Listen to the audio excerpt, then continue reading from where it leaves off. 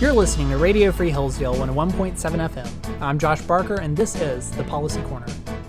Today we're going to take a look at H.R. 26, the Born Alive Abortion Survivors Protection Act. The bill was introduced by Missouri Representative Ann Wagner and passed the House of Representatives in mid-January, with all Republicans and one Democrat voting for and the rest of the Democrats voting against. It still has to pass the Senate before it could become law. What would the bill do? Well, the bill is aimed at children who are born alive during an abortion. The bill reads, quote, "In the case of an abortion or attempted abortion that results in a child born alive, any healthcare practitioner present at the time the child is born alive shall exercise the same degree of professional skill, care, and diligence to preserve the life and health of the child as a reasonably diligent and conscientious healthcare practitioner would render to any other child born alive at the same gestational age. That is, the doctors and nurses, though they had intended to end the child's life before birth and conduct an abortion once the child is born, if born alive, they must seek to preserve the child's life just as if they were a regular child born prematurely.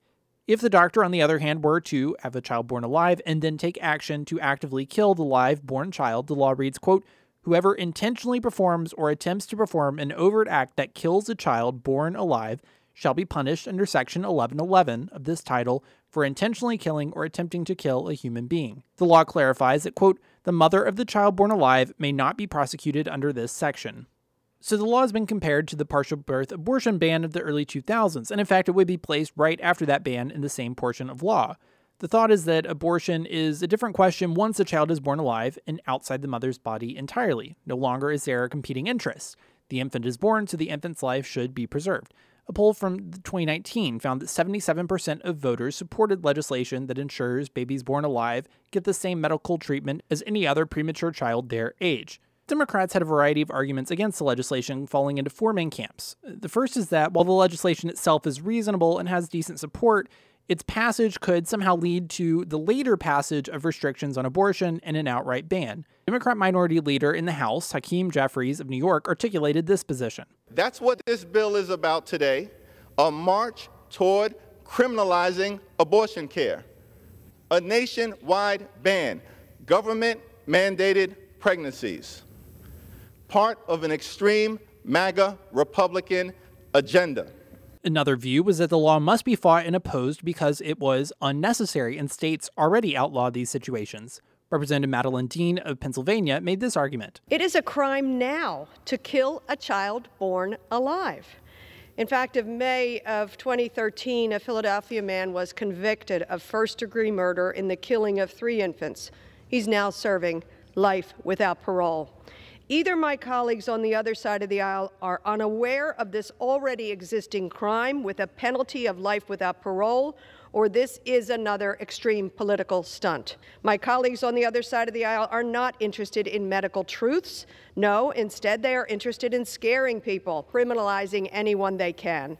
Representative Susan Bonamici of Oregon argued that the bill needs exceptions, that presumably would mean exception when it would be permissible and legal to intentionally kill a born child, and that without these exceptions, the bill could not be supported. This bill is dangerous because the bill has no exceptions to protect the health of the patient and no exception for cases where there is a serious fetal anomaly. The final view articulated by the bill's opponents was that by requiring care to preserve the infant's life, the bill might actually endanger the infant's life. Representative Jerry Nadler made this argument. That is the problem with this bill. It directs and mandates a certain medical care which may not be appropriate, which may be endanger the life of an infant in certain circumstances. That's why we oppose this bill, not because we don't think that babies born alive must be saved, but because we do think that babies born alive must be saved. The bill's sponsor, Ann Wagner, noted that similar legislation had received bipartisan support in past years and was disappointed at the opposition's conflation of the bill with restrictions on abortion and other unrelated topics. Today, we are considering an entirely separate issue. We're considering the protection of infants that have been delivered alive after an attempted abortion. That's it. Plain and simple. I implore my Democratic colleagues to put aside politics and stand in support of life-saving care for these innocent newborns. Just down the hall, a little bit later this afternoon, we will meet with extraordinary women who survived abortions. When they entered the world, they were left to die. They are alive today because of the courage and the grace, mostly of nurses who chose to act as they struggled for breath. Each of these women has built a happy, healthy life, bringing light and joy to their friends and families and enriching their communities. They inspire us all. That's all for now. Thanks for tuning into Radio Free Hillsdale, 101.7 FM.